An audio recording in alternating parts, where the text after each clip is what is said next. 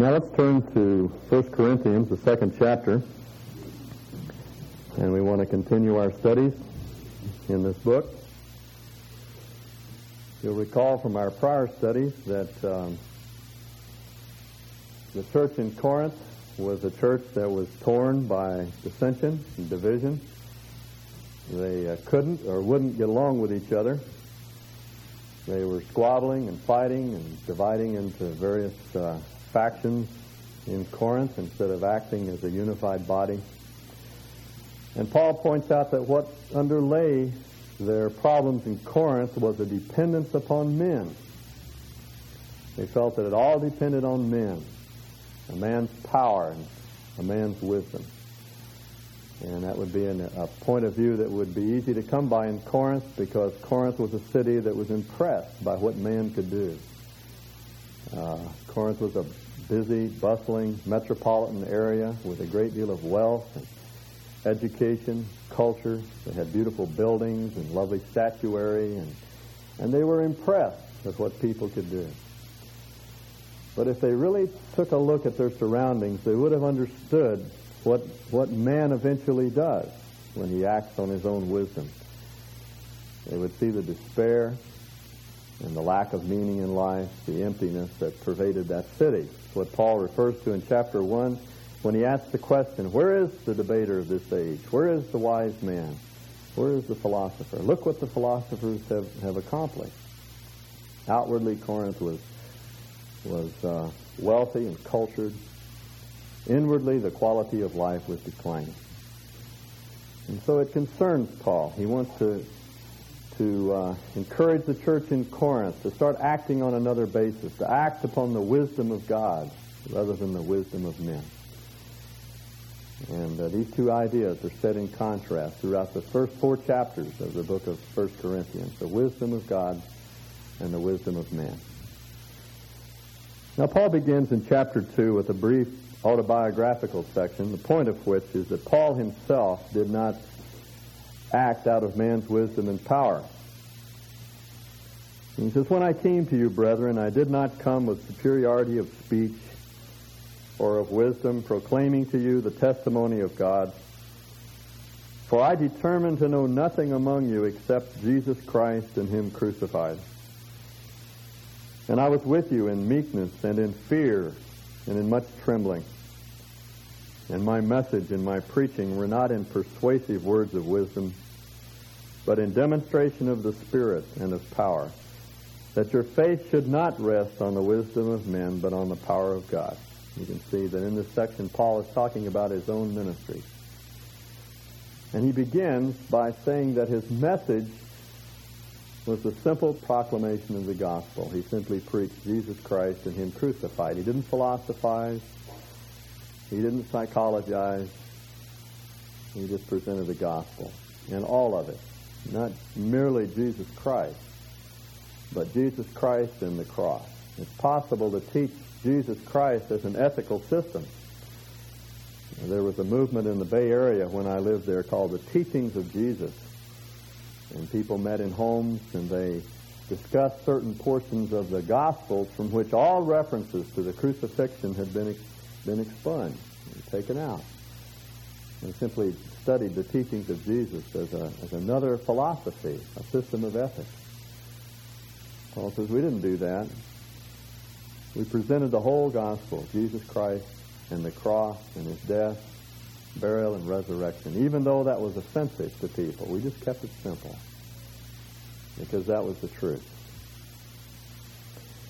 Some of you may know who Paul Tillich was. He at one time was probably the most eminent theologian in the world. Not a believer. He says in the preamble to his theology, I have never had a conversion experience, which at the outset disqualifies him from talking about God. He doesn't know God. But yet he's a very, very learned man, taught for years at the University of Chicago. And the story is told that on his death, he appeared at the gates of heaven, and St. Peter was standing there as the guardian of the gates. And Peter asked Dr. Tillich in Jesus' words, who do you say that Jesus is? And Dr. Tillich said, well, theologically, he's the ground of all being. Existentially, he's the ground of the divine-human encounter, and eschatologically, he's the ground of divine hope, to which Peter said, huh? Now, Paul says, I did not do that. I just preached the gospel. Because that's what changes lives. And furthermore, he says something about his manners. He says, I was with you in weakness and in fear and in much trembling. Paul didn't look strong. He didn't look good in front of the Corinthians.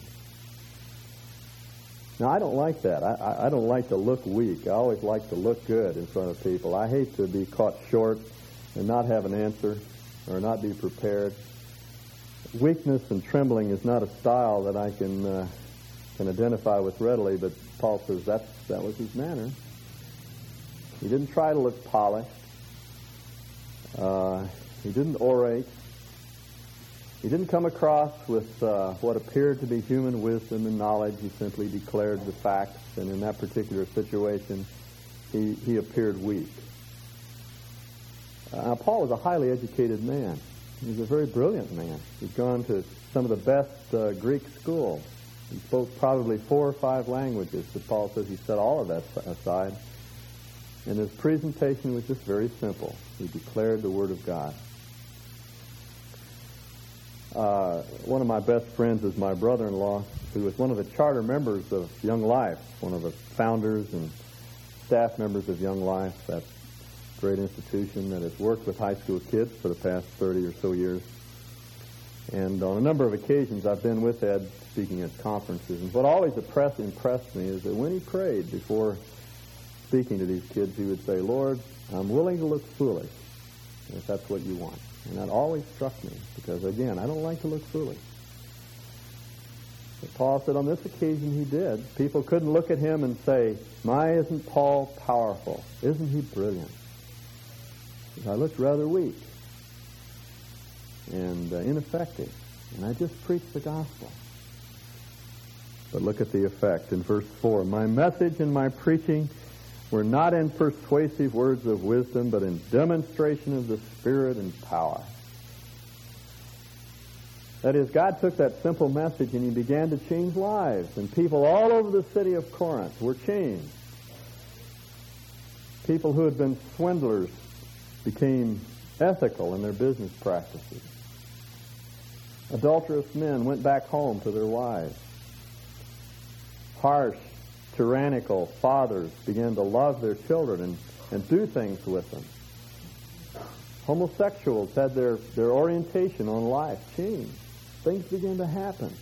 Families began to be healed and people put back together and relationships restored in this quiet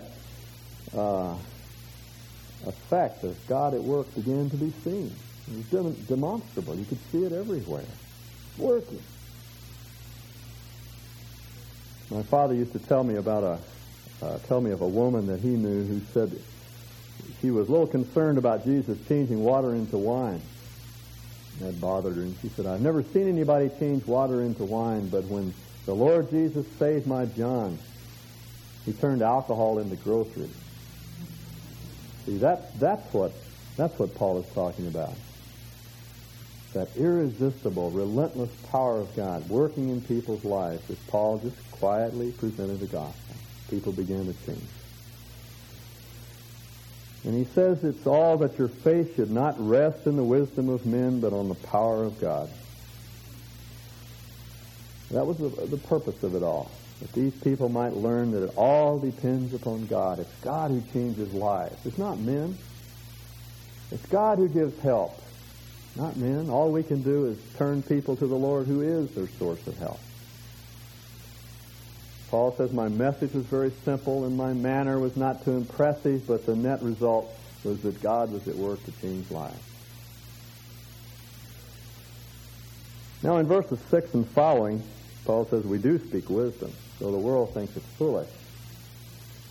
It's wisdom. Yet we do speak wisdom among those who are mature, a wisdom, however, not of this age, nor of the rulers of this age who are passing away. But we speak God's wisdom in a mystery, The hidden wisdom which God predestined before the ages to our glory. The wisdom which none of the rulers of this age has understood. For if they had understood it, they would not have crucified the Lord of glory. But just as it is written, things which eye has not seen and ear has not heard, and which have not entered the heart of man, all that God has prepared for those who love him. Paul contrasts here the wisdom of God with the wisdom that comes from the rulers of this age. Now, he's not referring here to the political leaders of Corinth or of the Western world, but he's referring to the opinion makers, the people who shape minds, the psychologists and the sociologists and the political scientists and economists, the anthropologists, the people who spawn the ideas that sooner or later filter out into society and begin to affect our lives. We often think of philosophy as irrelevant and purely theoretical, but it has a way of getting down on the popular level, and after a while we start acting this way. And Paul says the wisdom of God is quite a bit different from the wisdom that comes from these opinion makers, the mind benders and shapers of this world, because it endures, it's permanent. Probably the outstanding characteristic of human thinking, man's thinking, is that it doesn't last very long. The current thinking in psychology today will be set aside in 10 years. Someone will have another theory of man. But Paul says God's wisdom is permanent. It lasts. It endures. And secondly, he says it's a mystery. It's hidden. Paul takes a term out of the mystery religions of that day. These were religions that came over from the east, from Babylon and Mesopotamia, Syria, filtered into Greek thought. They were secret societies, much like some of our secret societies today, the Masons and others. When you became initiated into that order, then you received the mysteries, they call them. As a matter of fact, our word mystery is simply an anglicized form of, and we made an English word out of the Greek term, mysterion. When you get on the inside, then you know the mystery, the secret handshake, nanu nanu or whatever. And you have all of the inside secrets. And Paul says God's revelation is like that. It's a mystery. Hidden. It's not something you find out by observation. That's what he means by this quotation in verse 9. You'll note this is a quotation from the Old Testament, from Isaiah. Things which eye has not seen and ear has not heard, and which have not entered the heart of man, all that God has prepared for those who love him. You don't find out God's mind, his thoughts, by what you see with your eyes or what you hear. Can't be discerned that way. You can't find out what God is like through scientific process, through the empirical method of study. You can't put God under a microscope or look at him with a telescope or measure him with a ruler or a laboratory scale. You'll never know anything about God that way. Remember when the first cosmonauts came back and they boldly announced that God did not exist because they had been in space and they hadn't seen him. Well, of course, even if God were susceptible of that sort of treatment, he might have been hiding behind the moon, but that's not the point. See, you can't find God that way. You won't find him in a laboratory. Or even out in nature, by observing nature. You can only go so far. You'll never know the heart of God that way, nor, he says, has it entered the heart of man. Now, in those days, the heart of man referred to the rational faculty, the mind. So Paul is saying you can't reason your way to God. All of the philosophies that men expound, sooner or later run into a dead end, because you'll never know God through your mind. Paul says the only way you know God is to love him. All of these things God has prepared for those who love him and who will submit themselves to him. And then you begin to learn the mysteries, the secrets of God, the lost secrets of life, the way to handle guilt and hurt and fear, the way to heal relationships, marriages, difficult situations between employer and employee. Those are the mysteries, the hidden mysteries, which God predestined before the ages to our glory. Paul says if we try to find that wisdom through the rulers of this age will end up where they did. They simply did not understand. They never understood. They never will understand. For if they had understood it, they would not have crucified the Lord of glory. That's the sort of cosmic blunder that man makes when he tries to set things right by himself. They murdered the man who had the solution to all of life, the man who had solved the problem of living life. He answered all the questions that the philosophers had ever raised throughout all the ages. The Greeks had gone through the entire Greek classical age asking all the big questions of life. These weren't irrelevant questions. And by Paul's time, they had all run to a dead end. Disillusionment, despair had set in, and here came a man who had all the answers to every philosophy. He solved the riddle of life, and they put him to death. That's where man's wisdom will lead us. I read a quotation from Dorothy Sayers the other day. She first describes the way the church has really taken the heart out of the gospel, and then she says, to those who knew him, Christ, that is, he in no way suggested a milk and water person. They objected to him as a dangerous firebrand. True, he was tender to the unfortunate, patient with honest inquirers, and humble before heaven. But he insulted respectable clergymen by calling them hypocrites. He referred to King Herod as a fox. He went to parties in disreputable company and was looked upon as a gluttonous man and a wine-bibber, a friend of publicans and sinners. He assaulted indignant tradesmen and threw them and their belongings out of the temple. He drove a coach and horses through a number of sacrosanct and hoary regulations. He cured diseases by any means that came handy, with a shocking casualness in the matter of other people's pigs and property. He showed no proper deference for wealth or social position. When confronted with neat dialectical traps, he displayed a paradoxical humor that offended serious-minded people. And he retorted by asking searching questions that could not be answered by rule of thumb. He was emphatically not a dull man in his human lifetime, and if he was God, there can be nothing dull about God either. But he had a daily beauty in his life that made us ugly. And officialdom felt that the established order of things would be more secure without him, so they did away with God in the name of peace and quietness. That's the sort of folly that man's wisdom leads us to. They did away with God. But Paul says for those who love him, God has prepared the secrets of life, the mysteries that enable us to approach and move through life with grace and strength and beauty. And he describes that process for us in verses 10 and following. For to us, God reveals them, that is, the things that God has prepared for those who love him, through the Spirit. For the Spirit searches all things, even the depths of God. For who among men knows the thoughts of a man except the spirit of the man which is in him? Even so the thoughts of God no one knows except the Spirit of God. Now we have received not the spirit of the world, but the Spirit which is from God, that we might know the things freely given to us by God, which things we also speak, not in words taught by human wisdom, but in those taught by the Spirit, combining spiritual thoughts with spiritual words. Now the key to this passage is understanding the meaning of the pronouns, us and we, through here. He's referring to the apostles. And this is the process that he describes. For to us, apostles and prophets, God revealed them through the Spirit. For the Spirit searches all things, even the depths of God.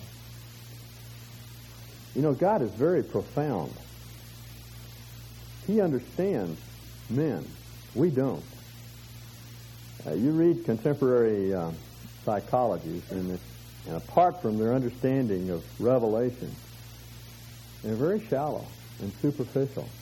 They may be brilliant men, highly educated, very profound men, but there's something very mysterious about man. We simply don't understand man apart from revelation. God's the one who made us, and he knows us, and he understands us, and he has very profound insight into our nature and what makes life work. What makes marriages work? What enables a parent to get along with his children and children with parents? God understands. These are the deep things of God. Now, Paul says you would never know the profundities of God, the deep things of God, if God didn't reveal those thoughts. And then he uses a very homely illustration. He says, it's just like you and me. I don't know what you're thinking unless you tell me. No man knows the thoughts of man except the spirit of man which is within me. I occasionally will be sitting in the same room with Carolyn reading, and I'll stare out the window for a minute, and Carolyn will say, invariably, what are you thinking about? And usually I'm thinking of nothing more profound than I better get up and move the water sprinkler or something, but she wants to know what I'm thinking, because she can't tell by looking at my face, see? And I can't tell what you're thinking. Some of you are probably sitting there thinking about the roast in the oven or some business deal you got going this week, or whatever. And you look interested, but your mind could be 1,000 miles away. And I would never know unless you told me. That's what Paul is saying. We'd never know what God thinks unless he tells us. You can't put God under a microscope and find out what God is thinking. He has to tell us. And so what God has done is reveal through the Spirit the deep things that are in his mind to the apostles. What he means. For to us, God revealed them through the Spirit. For the Spirit searches all things. Verse 12, now we have received not the spirit of the world, but the Spirit who is from God, that we might know the things freely given to us apostles by God. That's revelation. God revealed his mind to the apostles. And then those things, that is, the things which God has prepared for those who love him, we apostles speak. Not in words taught by human wisdom, but in those taught by the Spirit, combining spiritual thoughts and spiritual words. This is another of those passages that indicate that the words of Scripture are important, because Paul says that not only are those concepts, the thoughts in the mind of God are revealed, but also the very words are revealed. So that when the apostles preached, or when they wrote, they were writing the very words of God. That means the words are important. Now, Jesus and the apostles always took the words of the Old Testament very seriously. Jesus said, not one jot or tittle will be erased from the law until all is fulfilled. The word jot is the Hebrew word yod, which is the smallest letter in the Hebrew alphabet. It's about the size of our apostrophe. It's the Y sound in Hebrew, the yod. And the tittle is a little mark that distinguishes one Hebrew letter from another. An R looks like this, and a D looks like that, and it's that little point on the end of the D that distinguishes it from the R. That's the tittle. Jesus said even the marks on the words are important, on the letters are important. And Jesus and the apostles were not adverse to building an entire doctrine on words. The tense, verb tense, or on the difference between a singular or a plural noun. Words were important, you see. So you see, the process is established. We would never know the mind of God unless God revealed it. He revealed it to the apostles. The apostles preached and they wrote in the words that the Spirit of God gave, and these words are what we have today in the Bible. This is the word of the prophets and the apostles. That's why we call it the Word of God. It's the mind of God. Now, Paul says even the process of receiving it, even in that we're dependent upon the Spirit of God. Verse 14, but a natural man does not accept the things of the Spirit of God, for they are foolishness to him, and he cannot know them. He can't know them experientially. He can't enter into them because they are spiritually discerned. Now, he's not saying here that the natural man cannot understand the Bible. He can. As Mark Twain put it, it's not what I don't understand about the Bible that bothers me. It's what I do understand. The non-Christian understands very well what's in the Bible. I just spent the last 2 years before I came to Boise at the University of California in Berkeley. And for an entire year, I took a course in the late biblical material. Ezra, Nehemiah, Esther, Chronicles, Haggai, Zechariah, and Malachi. And I had the privilege of studying with a scholar from Israel, she's the foremost person in her field, the late biblical material. Brilliant woman. And everyone in the class, with the exception of one other man, was either an American Jew or an Israeli. And it was very interesting to be involved in these discussions on the Bible and to hear them talk about the Bible. They had a very profound understanding of the Bible. They knew exactly what the Bible teaches. They understood it better than I did. They had a better grasp of the data, the information in Scripture. But they didn't believe it. They didn't appropriate it. They didn't subject themselves to it. So it never changed their lives. And we went through an entire year studying the Bible, and it didn't do a thing for us. It didn't make me a better man. It didn't make me more loving or patient or kind. It just filled my head with knowledge. It didn't make me a better husband or father.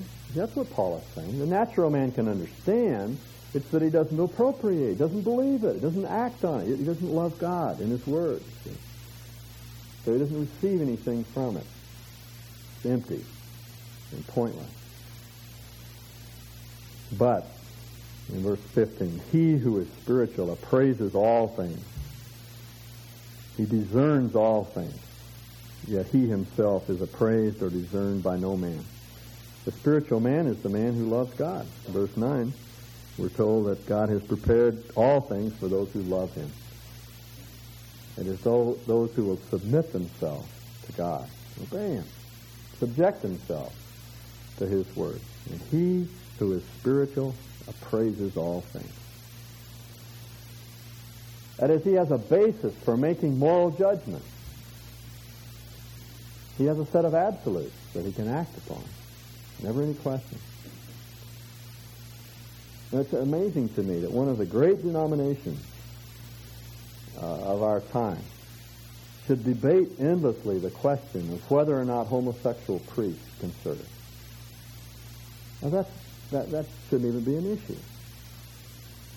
It's worth discussing what our response should be and how we can help these people and what sort of love we should express toward them and how. But to debate the issue of homosexuality, it's clear in Scripture.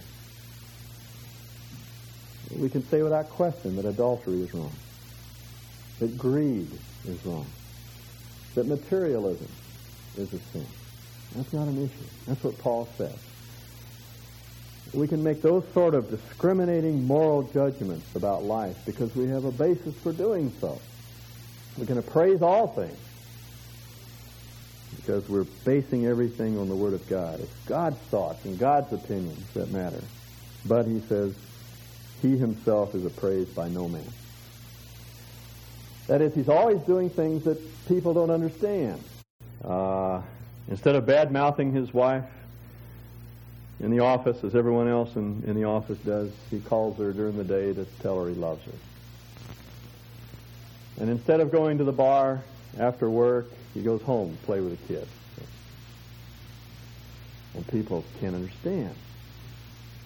That doesn't make any sense. They don't understand it. C.S. Lewis, in his novel Till We Have Faces, describes a young woman who married a prince, and he had a castle, a lovely castle, and she ate at his banquet table every day, and they had this great love relationship, great marriage, and all of her needs were met. The only problem was the prince was invisible, and so was his castle, and so was his banquet hall, and they never saw any of these things, and so they thought she was insane, because she kept talking about her lover and how he provided for her needs and how rich and sumptuous his table was and what a lovely palace they lived in and no one else could see. They thought she was crazy. And that's what people will say about us. Because we'll walk to a different drumbeat. We have a different set of absolutes. We'll act in a different way. We'll be tolerant when other people are intolerant, and we'll be intolerant of things when other people justify them and rationalize them, you see. And we'll be kind and loving to the poor and the ugly and the disfigured and the unfortunate and the oppressed when other people won't be. We'll have a set of convictions when others won't. See, that's what enabled Luther to stand as a diet of worms there in that great palace on the Rhine and really turn the course of history to say, unless my conscience is taught or converted by Scripture, I will not change or recant anything that I have written.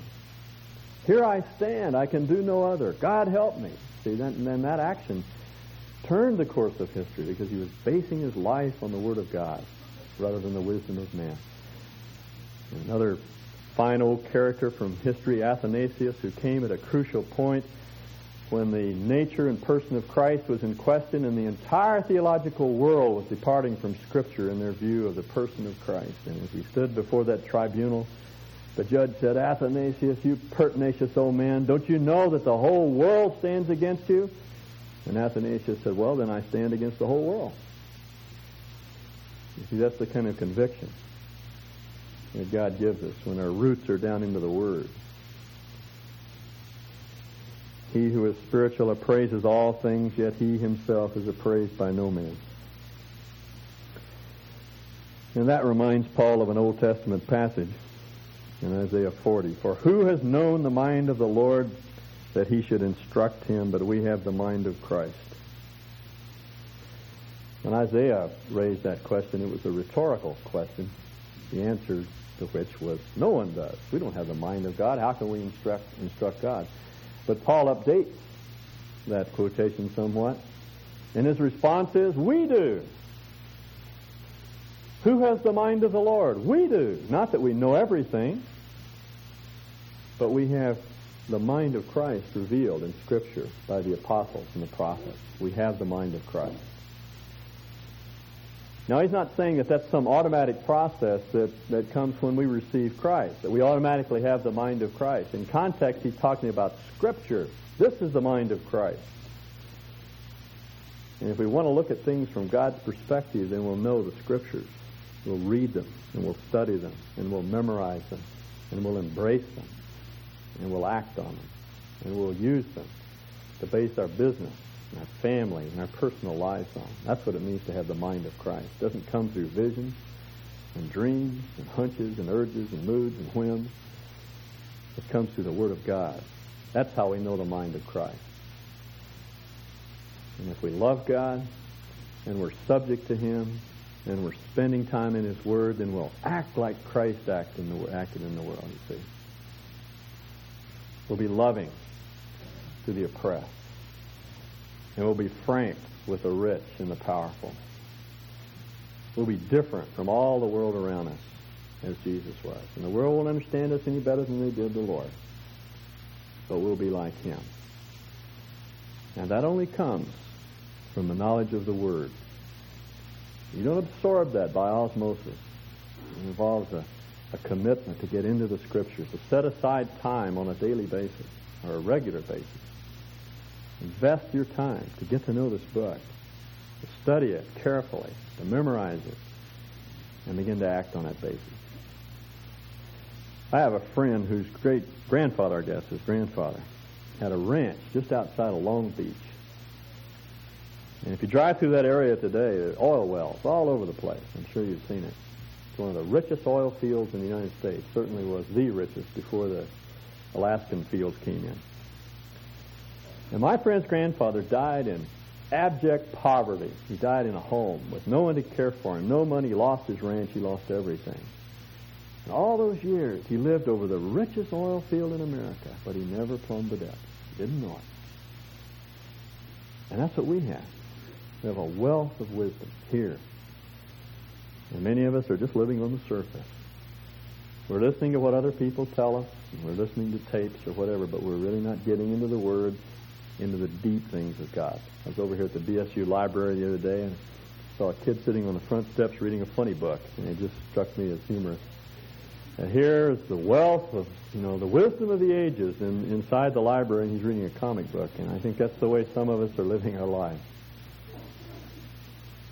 So may I urge you to be disciplined. God gives that discipline to get into the Word, to learn the mind of Christ, and then by means of the Spirit of God to begin to act as He acted in the world.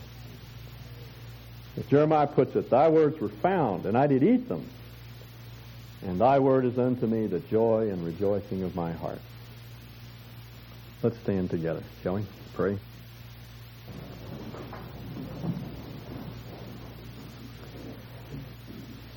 Father, our hearts always respond when you speak to us about something that we know we should do. And we're always reluctant to make vows or to determine that we're going to do something because we know our weakness, but we ask that you would grant to us, give to us the determination and the discipline to make whatever time is necessary in our busy day to get to know you and to plumb the depths of your wisdom, to learn to live life as you have determined that we should live it. We ask in Jesus' name. Amen.